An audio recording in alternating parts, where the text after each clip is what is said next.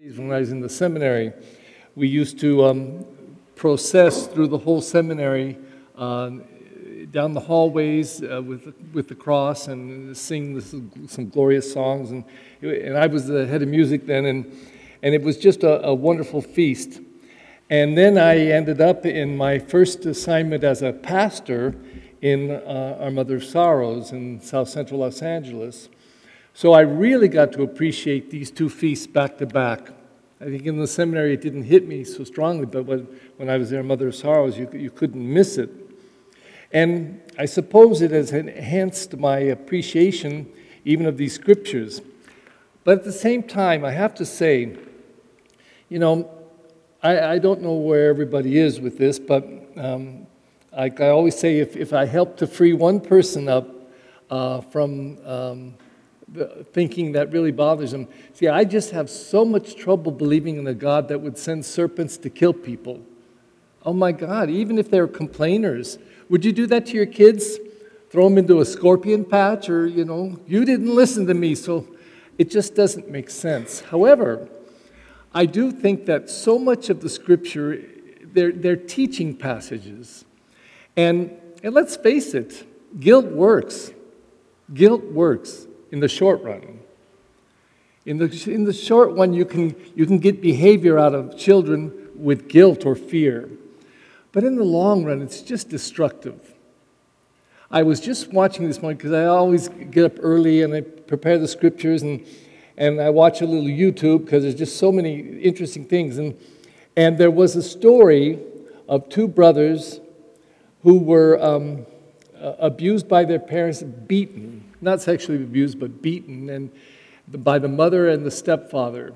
And they used to handcuff them to the cabinets, or handcuff them around the wood cabinet, and that's how they finally escaped. One of the brothers got the idea to climb through the cabinet, come out the other end, and then they walked 3 miles down the road. The mother got 26 years for it, and the stepfather, I don't know how many. But then something happened. The grandparents took them in, and one of the brothers that was doing all the talking on this clip said that they were the most loving, affectionate, caring people that they had ever known, and that it completely changed their life. It took all the sourness and pain and ugliness and fears and all that stuff and transformed them. And so I think we get a picture of that today in these scriptures. And actually, it's kind of brilliant how it does it. In the first reading from Numbers, we get that story, because the Jews were in the desert and they were complaining. We don't like this food. We want some meat. We want this. Give us more water. And they kept complaining. So God sent the serpents to bite them and kill them, according to the story. And then Moses, they heard all the cries of the people. Tell God to stop, please, please, we'll change. So Moses goes to God and prays, and God says, okay, this is what you're going to do. You're going to build a seraph, I'll say like a cross, a big pole, and put a bronze serpent on it.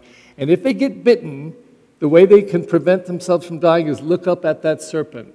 In other words, listen to what I tell them to do. If they obey me, I'll save them. So they did, and he did. Okay. Now we, as Christians, look up not at a seraph, but a cross. And we're told by the gospel, look up at the cross. Because if you do, then you will be saved, just like the seraph on that pole that Moses gave to the people. But this time when we look up at the cross, as ugly as it is, as hateful as that was, as terrible, with so much suffering and so much sorrow that we'll taste tomorrow through Mary. But what did we discover on that cross? Love, forgiveness. I always say the power of the cross isn't that there was a cross, but how.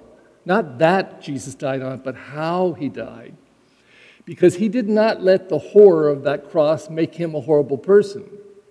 He became more loving and even more forgiving. And in the face of such ugliness, he could say, Father, forgive them all, they know not what they do. Now that's power. That's power. That's grace and blessing. And we're called to look up at the cross often. As I told the children at the last Mass, what is the thing we do more than anything else in our prayer? Forever doing this. Theoretically, we start every prayer this way, we end every prayer this way, and about 50% or more of the cars that pass by this church stop and do this. Always doing it. I used to watch the gang members in Venice doing it on their way to go probably shoot somebody. They were making the sign of the cross. And it just was amazing to me. We love the cross. The cross is central. But I hope we see the cross more than anything as a source of love and forgiveness. It's like a font, like a blessing font. And the more that we look up to that, you know, we say, behold the wood of the cross. Behold. Because the Savior, who we say saved us from our sins, but I think he saved us most of all from our inhumanity. That rather than become like those who killed him, he showed them how to really live. And that was to love and forgive no matter what. So we come to this great feast, the Exaltation of the Holy Cross, and we should exalt the cross and exalt the cross in our lives. And then look at every little cross that we live through as a challenge to us, not to, as I like to say, not to become bitter, but to become better.